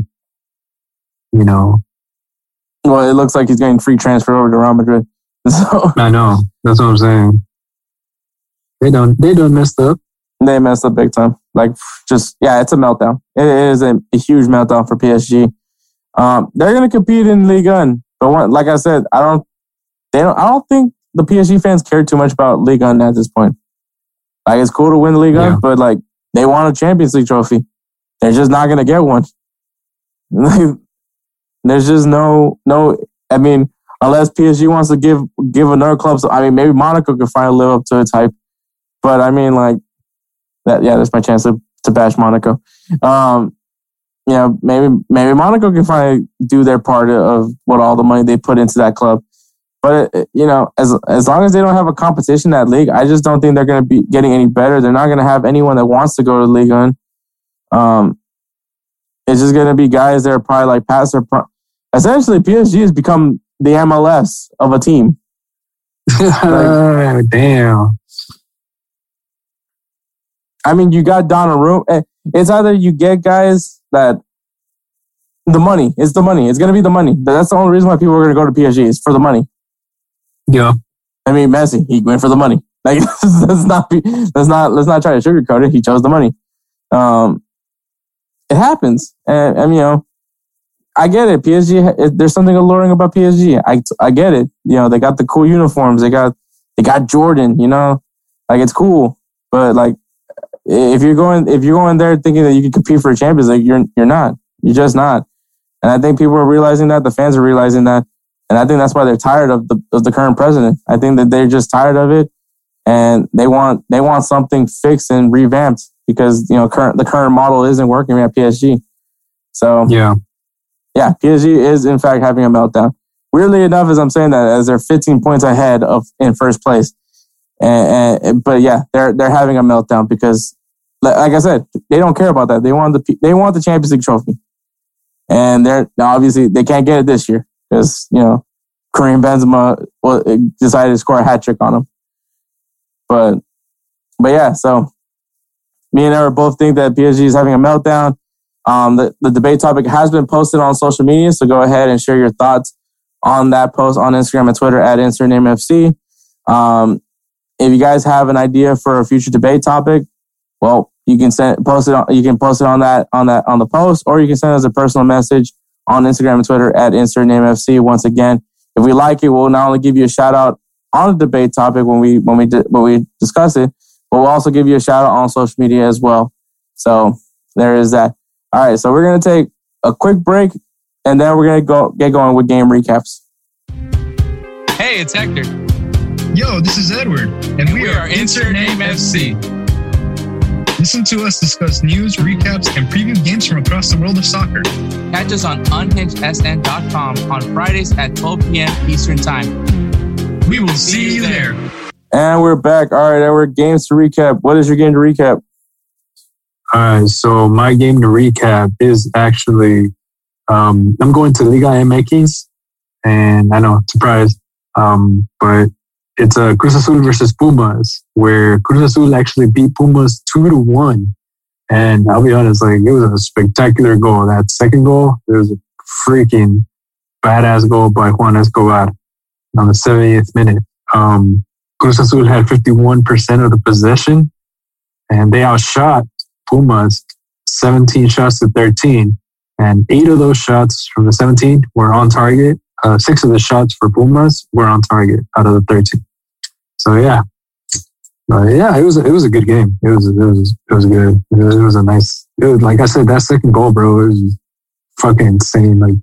It's kind of fun. Two teams that literally are in the Yeah, no, we were just talking about it. Is this a sign? Is this a sign? Possibly. I mean, bring on the what los blancos de DF. De DF, right? Los gallos blancos del DF. Los gallos blancos del DF. But yeah. So Hector, what's your game to recap? My game to recap, and I don't care. Shut up. Let me have this. I don't know how often this is going to happen this season for me. So let me have it. Just let me have it. I get it. The Houston Dynamo beat the Vancouver Whitecaps 2-1. I know I didn't give you the score on the timeline. That was how excited I was. It's all good. The Dynamo had 59% of the possession. The Whitecaps outshot them 17-16, but the Dynamo had them at shots on target 4-2. And the thing that makes me so glad about this game is the last two lineups. They had Memo Rodriguez and Darwin Cerdan playing in the midfield. And I know I'm a big Memo Rodriguez fan. I know this is a Memo Rodriguez podcast, but he's not performing well. I don't know what happened to him. He's just not playing that well. It's pissing me off. And Darwin Cerdan, good God, I just don't like seeing the man on the field. He's my Shaka. Oh man. And he's Salvadorian. This hurts me even more. Nah, he's not my Shaka. He's better than Shaka. But I don't want him on the field. I don't want him to start, is what I'm saying. He can play he come off the bench. I'm cool with that, but I don't want him starting. So to taking their spots is the 30-year-old Darwin Quintero, who I'm surprised hasn't been starting because I don't see anybody that can play that 10 spot like him, even Memo Rodriguez. And the Panamanian Coco Carrasquilla, who is currently on loan with the Houston Dynamo. He's a player that I really like. I like how he plays. I think he's one of those very diverse midfielders. He can play the 6, but he can also play as a dual 8. But he can also be that playmaking 10 that if you want. The guy just can do it all on the field. And I think those two brought in such a different dynamic to the attack for the Dynamo. Now, Sebastian Ferreira still hasn't scored a goal yet. Unfortunately, I think it's going to come. I just don't think that they have the midfielders to provide him with the goal scoring opportunities because I think that's what's missing for him. I think at this point, he just stay in front of goal and just get the rebounds and score. I think he's just going to have to poach at this point because I don't think he's going to get much service, just being honest. But these two make their start, and weirdly enough, Darwin Quintero finally scores the first 2 goals for the Houston Dynamo this season and gives the Dynamo their first win of the season, giving Paulo Nagamura his first win as a MLS coach. So a lot of great vibes from that win. They were down actually to 1-0, and they ended up 1-0. It's like a down 1-0 isn't necessarily, oh my God, look at the comeback. But I mean, it means a lot for the Dynamo. I think it's a big win for them. They needed it. Defensively, the Dynamo have actually really impressed me. So I like what I've been seeing from the Houston Dynamo. Attack-wise is just the only thing that's really been frustrating. But this was a good win. Hopefully they can keep doing this. I will be at the next Dynamo game this weekend. Nice. They're going to be taking Colorado. I'll be going there with Eric and a few of his friends. So we're going to go there. I'm going to be glad to be back in PNC Stadium and watching the Dynamo hopefully get a win against the Colorado Rapids. Oh yeah, and props to Darwin Quintero because he scored 2 goals. So yeah, there you go. Crazy. He starts the game and scores 2 goals. Who would have thought that would happen? Yeah, I'm just glad the Dynamo got a win. I was relieved. I mean, Robo saw me screaming like a crazy person. So he probably was like, he's probably like, Dad, what's going on? Please don't tell my dog calls me Dad. What do you mean, Dad? He's like probably looking at you right now, like, what are you talking about? Shaka's not even on the field. He's like, Papa, don't you love me? Jesus Christ, man! I really hope he doesn't. I really hope he doesn't look at me as his father. well, it's better than for him to look at you as his mother. How about his bro? His homie? From what I've seen, his friend? From what I've seen, what? I'm more like a homie. You're the dad. I'm just his bro, dude. I've told you this. I hate when people I know. That's why I'm egging it on. But yeah. But moving on to the better side of things. All right. Yeah. So yeah, 2 great games. Liga MX, MLS. You know, best of both worlds there in the North American region. But we'll move on to players of the week. Edward, who's your player of the week? My player of the week is, and I think you know this. You knew it already. I was going to end up picking him, but it is Manchester United's Cristiano Ronaldo, who scored a hat-trick in 3-2 win against Tottenham. And he basically trademarked, he scored a freaking goal with his head, corner kick, last goal. He just jumped up in the air and just his head. And the thing is, I think it was Doherty. He ended up like puso el banco. Like he kind of got there and he felt him and he just got there stiff and kind of bent over. Or Ronaldo stayed up in the air, and anybody else I think would have flipped and just missed the ball, and it would have probably called a penalty or something, or maybe not. But Ronaldo kind of stayed up there, and he still hit it, and he was still kind of like there. And then finally, when he was getting on the ground, that's when he fell, and he just got back up and celebrated. But it was a hell of a last goal that he scored. I mean, not only did Cristiano Ronaldo win the game for Manchester United by scoring a hat trick, but apparently also talked Tom Brady into coming back out of retirement.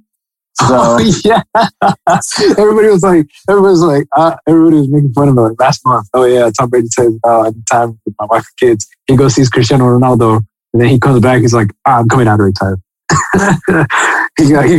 Ronaldo has that fucking charm. Apparently, he's like, "Come on, man!" He's like, "You can do it. You can do it too." He gave his kid gave Tom Brady's kid a jersey. The jersey he wore from the hat trick game. Oh, so. Bro. So he gave him the jersey. So Tom Brady's he's like, well, if he can do it, I can do it too. Mind you, I mean, okay, Tom Brady does have a very crazy regimen to keep him at. I mean, let's face it, Tom Brady could probably still be playing. Let's be honest. The guy, that dude can still throw that flea flicker, that Hail Mary pass. He can still throw it. So bullet. He can throw a bullet.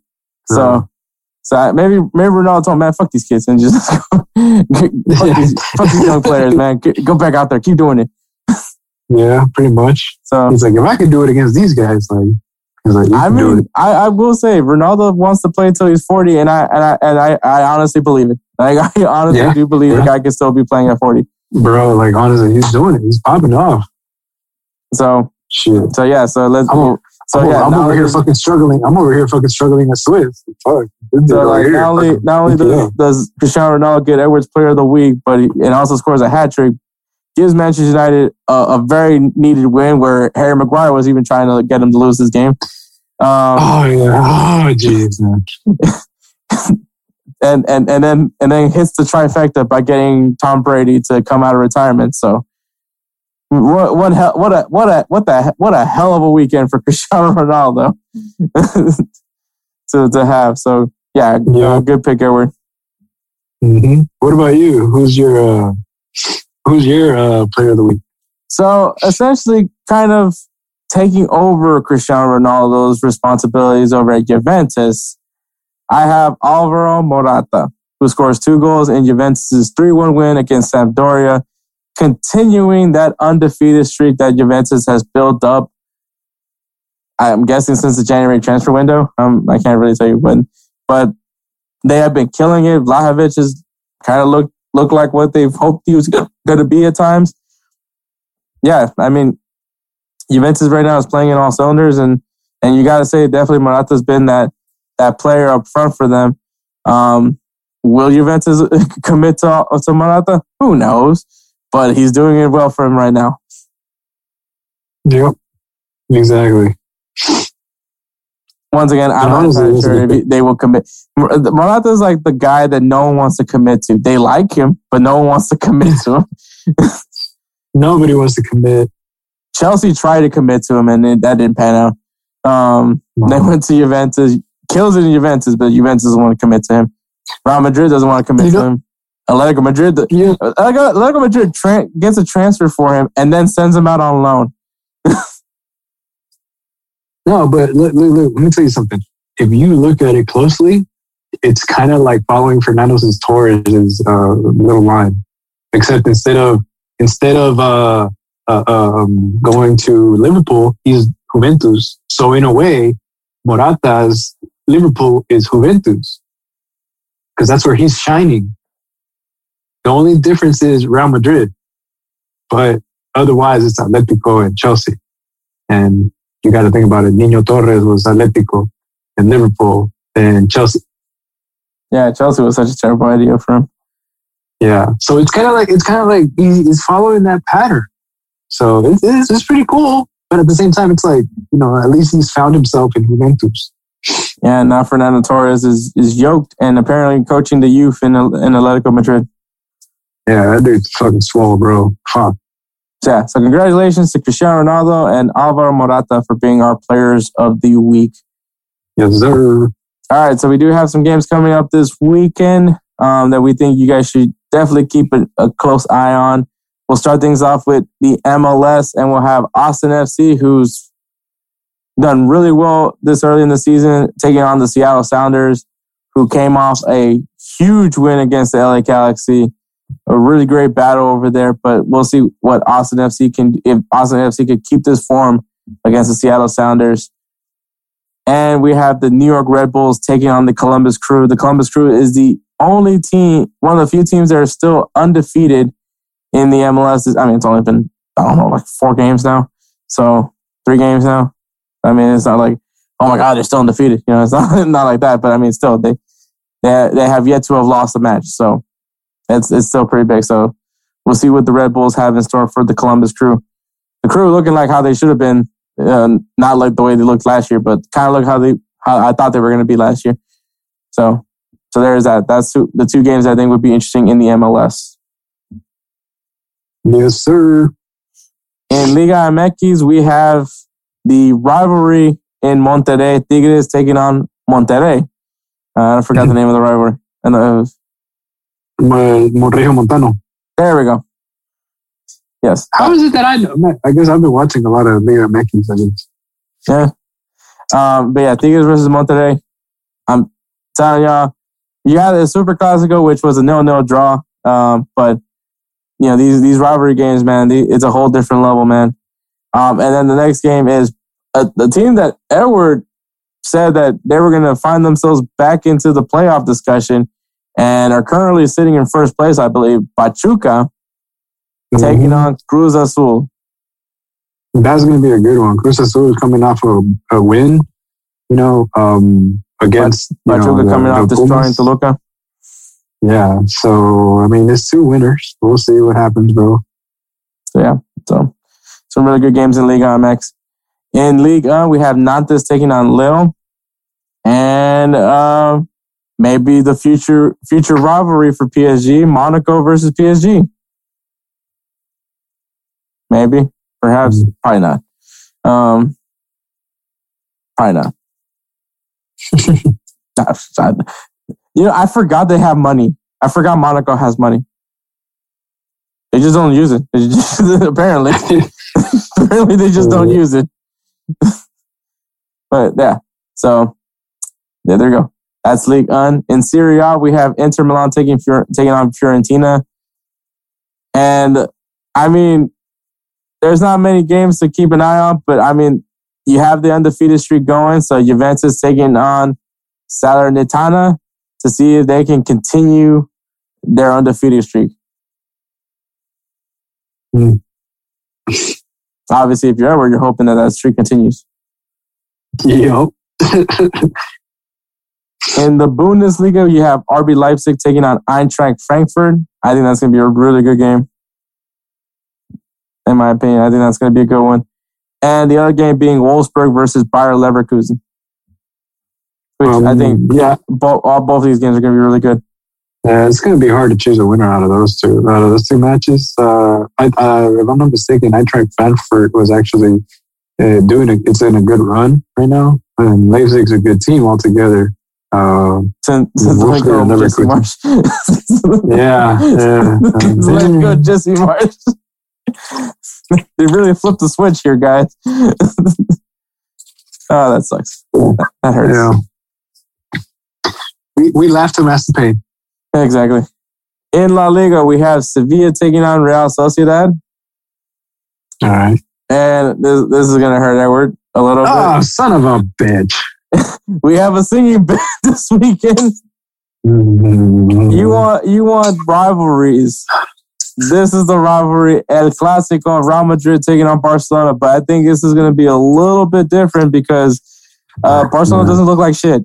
So I mean, but the thing is, you got Benzema, who's like tip-top form. Then you got Modric, who can feed him the ball. Modric looks like he's still 25. It's just... bro, when he stopped Messi in the PSG game, I was just like, yeah, someone gives this guy a fucking cookie because this dude earned it. I was like, you can't damn, bro. I forgot. No, you can't. When we were listing guys that you can't hate, I think we forgot about Modric. Yeah, we did. You can't hate Modric. Yeah, you can. Like, that dude hustled hard and just toe poked the ball away from Messi. I was like, oh, God. So I think this is going to be a different Clásico. It's going to be a good one. I mean, it's a Clásico. It's always going to be good. But hopefully Real Madrid prevails because I'm looking to sweep La Liga. Spencer swept the English Premier League. I need to sweep La Liga. So yeah, ass. And Edward at this point owes a lot of songs. That's just all I gotta say. That's all I got at this point. But yeah, so El Clásico, Real Madrid versus Barcelona. We can't wait. Once again, it's a different Barcelona this time around. So I mean, things could be a little bit differently. Hopefully, it's just a little bit. Just a little bit. Just a little bit. In the English Premier League, we got Aston Villa taking on Arsenal and Tottenham versus West Ham United. There's a lot of postponed matches. I think it has to do with the FA Cup. I can't really tell you precisely, but I think it's mainly because of the FA Cup. But I'm completely wrong as I said. Let me double check. Let me just double check before I eat my words. English. Eat your words. English to Spanish. English Premier League. There's a lot of games happening within this span because I know Arsenal has to play Liverpool on Wednesday, which that sounds god awful. Oh no, this Wednesday. Shoot. Yeah, so a lot of matches are postponed. I don't know why. That's weird.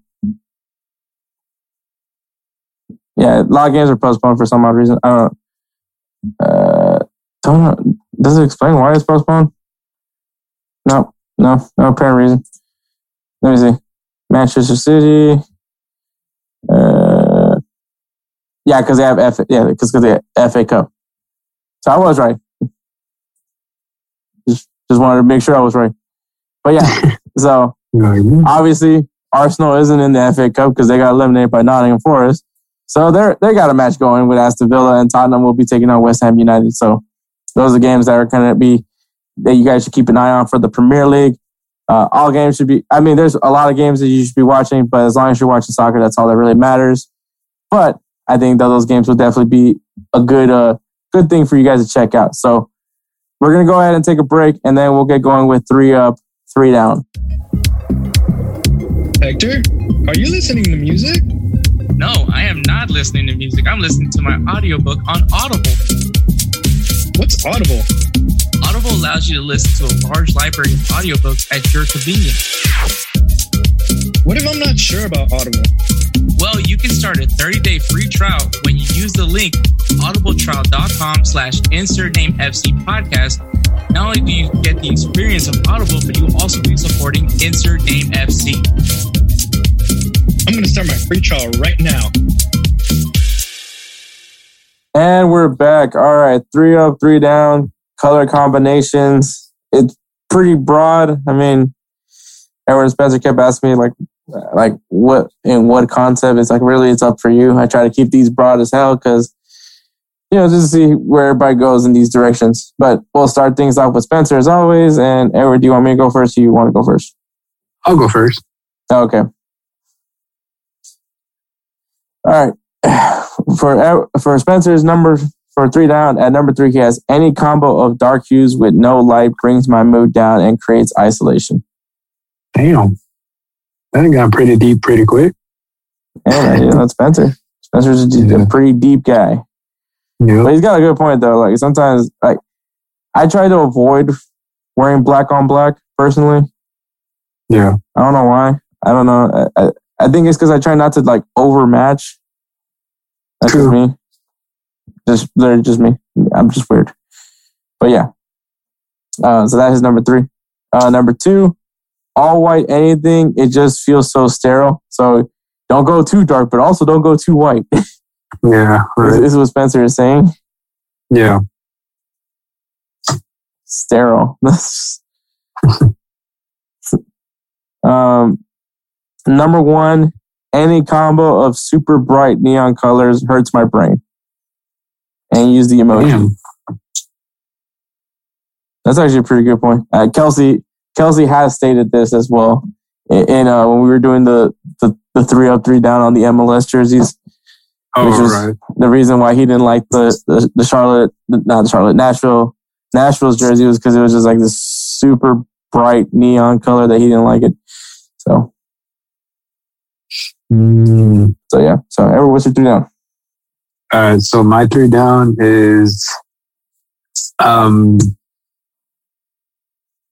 3. I guess I would say like blue and black. Like if you were like, I don't know why, but it's like if you wear like those black jeans with a blue shirt, but like that royal blue or like that navy blue, because it tricks people. Sometimes, like I guess with the same thing with Spencer, it's kind of like some people are like, "Oh, is that blue?" It's like, "No, it's black," and it's like, "No, it's blue," and they're like, it just starts something completely dumb. So, okay. Yeah, and then my number 2 is actually. This goes back to like it's like my childhood. Barney, like purple and green. Ugh, that's. I mean that just goes to show you like, man, no. And you really didn't like Barney. Yeah, I mean I liked Barney. I just didn't like the color scheme. Like after you grow up, you see the colors and you're just like, that's kind of, And then my number 1 is and this is a really odd color, but it just kind of reminds me of like medicine and throw up, but like a lightish green with purple, like the purple of like a GameCube controller. Have you ever seen that combo? Because it's really rare, but it's not good at all. Right. What color combination? Like a light green. I guess you could say like the grass green with the purple GameCube controller, like that purple, but like on somebody wearing it. So green and purple. Close. Yeah. It doesn't go, bro. Like it just. Okay. Thinking about it, I just feel kind of. Okay. Those are my 3 down. That's your 3 down. All right. And for number 3, I have. I'm gonna go with brown and yellow. Okay, yeah, I can see that. Which it sounds weird because I do like because that's like the San Diego Padres. Yeah.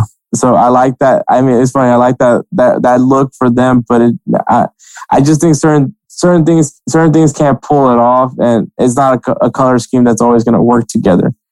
Right. So I mean, it has it worked? Yeah, but there's also accents. But if it's just brown and yellow, I don't think it's gonna look good. So that's my number 3. Number 2,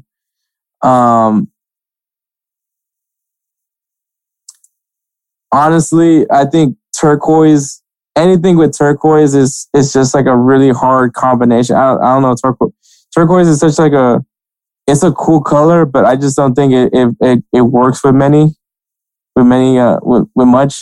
So, because it just pops out. So it's like, you can't have anything bright with it. I mean, maybe something a little bit darker tone, but I don't know. I think turquoise is such a very like eye-catching color that it just kind of like takes away from anything it's combined with. So just anything with turquoise. That's true. That color is kind of weird. And then my number one, and this is gonna piss off a lot of my friends that are in this sorority. I believe the sorority is Alpha Kappa Alpha. I could be wrong on that. It's a black sorority. It's like over at, obviously, because I went to a historical black college in Texas Southern.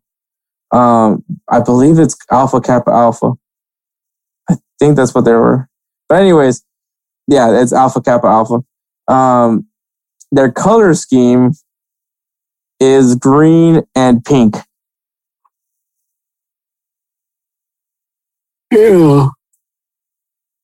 And I have some friends, some classmates that obviously are Alpha Kappa Alphas.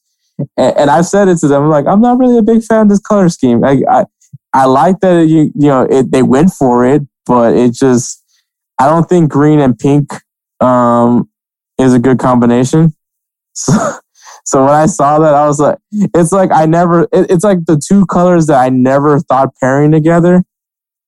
And so I think because of the fact that I never actually thought about that being a pair, and when I saw it like actually paired together, I was like, oh God. And so yeah, so I would say pink and green is definitely my number one. Yeah. So that's my 3 down. Going back to Spencer. First 3 up. Gray and white for when I'm feeling sophisticated. Laugh my ass off. Look, I will say this: like, if you're a suit guy, or you're trying to become a suit guy, a gray suit is a must-have. Yeah, just gonna state that. Like, when it comes to suits, I will say, obviously, black. You need a black suit. A blue suit, and some type of gray. Now, I don't have a gray suit. I have a charcoal suit, which is it's kind of black, but also kind of gray. But yeah, I would definitely look. That's probably going to be the next time I buy another suit, I'm probably going to end up getting a gray one. But yeah. Spencer has a point about gray. Gray is definitely a very sophisticated color. So I stand with Spencer on that one. Anything there, Edward? No, I agree with him. Okay. Number 2, black and crimson for power and strength when making a statement. Okay. Look, Spencer, you're an Alabama fan. It's okay. You can just say it. You like Alabama. Roll Tide. We get it. I mean, he's not wrong. It's a good color combination, but we know you love the Crimson Tide. So, is it wrong that every time I say crimson, I always want to say the Crimson Chin? Mm-hmm. It's not wrong? Especially in the voice of, it's time for the Crimson Chin, or here comes the Crimson Chin. Before we get back on this list, have you seen that I think it's Paramount? Is Paramount the one that has Nickelodeon? Yes. That they're doing kind of like a live action Fairly Odd Parents kind of live action. It's CGI. Cosmo and Wanda are CGI, but like the kids are like live action.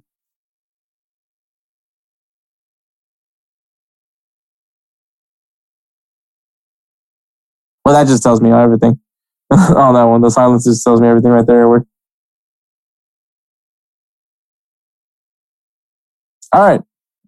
So everyone's speechless there. All right, continuing on.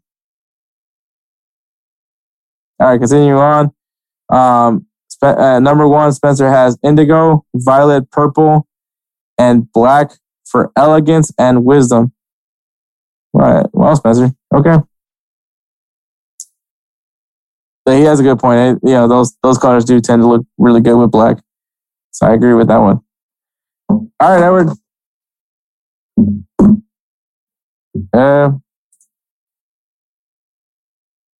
All right, Edward.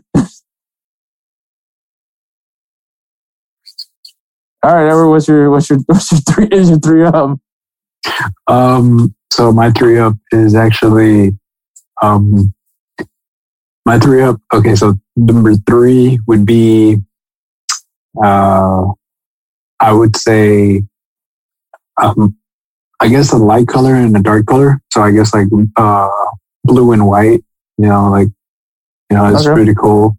Or any color with white, really, like black, white, red, white. Like I think they go. I mean, you're wearing the white Spanish jersey, so you know. So my number 2 would actually be Spider-Man, red and blue. Okay. My number 2, and then my number 1. I think you know where I'm going with this is Deadpool, red and black. All right. You went full superheroes on that one? Fuck yeah, dude. Yeah. All right. For me, number 3, black and red. I think it goes with everything. I mean, everyone's got a black and red shirt.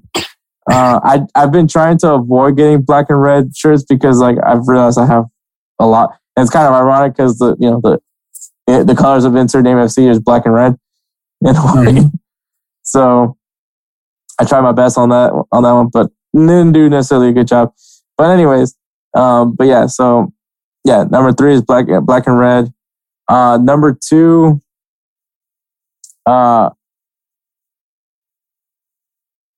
Karen. I'm actually gonna say this like Carolina blue or some sort of powder blue with white, and specifically on a car. More like more like a classic car. I think it looks amazing. I think it's a really good color combination to have like have like a powder blue like exterior and then like the inside be white. Even though I'd be super paranoid with a white interior, but I think that's like a clean classic look for a car, especially if you're like say if you were like to do like a 67 Mustang. That'd be pretty badass. I think a pretty badass color scheme for if someone wanted to like do a Mustang as a project car. I don't know about you, Edward, on that one. Yeah, I mean, you know me, I would go with the import. So yeah, I know. But yeah, so that is that's my number 2, and my number 1. I think it's just because like yin and yang, so black and white. Pretty good. I think it's a pretty good color combination. It's pretty safe. So yeah, yin and yang. Yeah. So I actually do like black and white. I think it's a really good color combination. But yeah, so that is 3 up, 3 down. And that is the show. We want to give a shout out to the Belly Up Podcast Network. Make sure you guys check them out at www.bellyupsports.com. See all the great articles that have been written. As actually a matter of fact, shout out to James Kim. He just wrote an article about how Cristiano Ronaldo talked Tom Brady out of retirement. So there's that. Shout out to the Belly Up Podcast Net. Shit. Woo, okay. Shout out to the Burns Radio and Belly Up TV. Thank you to Tiki Live for providing us with the media outlet that we have for the radio and for the TV channel. You can follow them on Twitter at Belly Up Media. Once again, at Belly Up Media, they'll let you know who's live on the TV channel and of course on the radio network. So make sure you guys go ahead and follow them. Once again, at Belly Up Media. Also, shout out to Alejandro Gomez and her company ANG Graphics for the creation of the Insert Name FC logo. We love the logo. Edward loves the logo. Spencer loves the logo. We all love the logo. Yep. So go ahead and follow her on Instagram at a.g.graphics with an X. Once again, at a.g.graphics with an X. She hooked us up let her hook you. She hooked us up. Let her hook you up too. And of course, shout out to our guy, Roosevelt Spencer, our beat maker, our the guy that makes it sound good, the guy that does everything for us. He's always he always hits it hits it right on the nail for us. We appreciate him so much. So make sure you guys follow him on Instagram at ThatGuyDope. If you guys need beats done, whether you're a rapper or maybe you're trying to get into podcasting, you need a sick intro and outro, well, Spencer is your guy. So go ahead and message him once again on Instagram at ThatGuyDope so he can take good care of you like he always takes good care of us. But yeah, that is episode 80. I can't believe we're at this episode number now. But yeah, here we are. Also, fun fact, Andre Johnson, Houston legend. There you go. But yeah, so thanks for listening and catch us next week for episode 81. All right, take care, guys.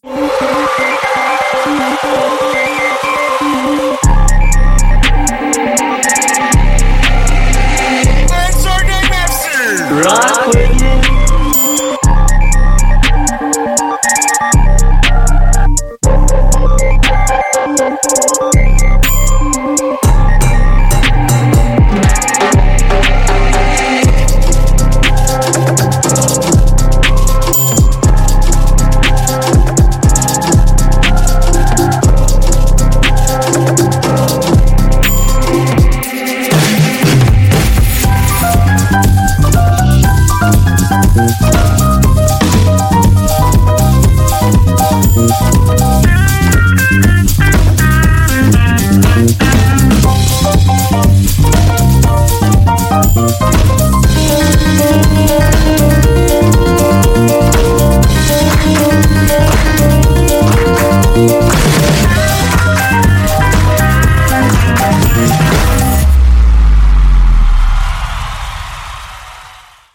Mary redeemed a $50,000 cash prize playing Chumba Casino this year. I was only playing for fun, so winning this was a dream come true. Chumba Casino is America's #1 social casino experience. It's serious fun. With over 80 casino-style games to choose from, you too could win life-changing amounts of cash. Be like Mary. Log on to ChumbaCasino.com and give them a whirl. That's ChumbaCasino.com. No purchase necessary. Void or prohibited by law. 18+. Terms and conditions apply. See website for details. The voice in the preceding commercial was not the actual voice of a winner.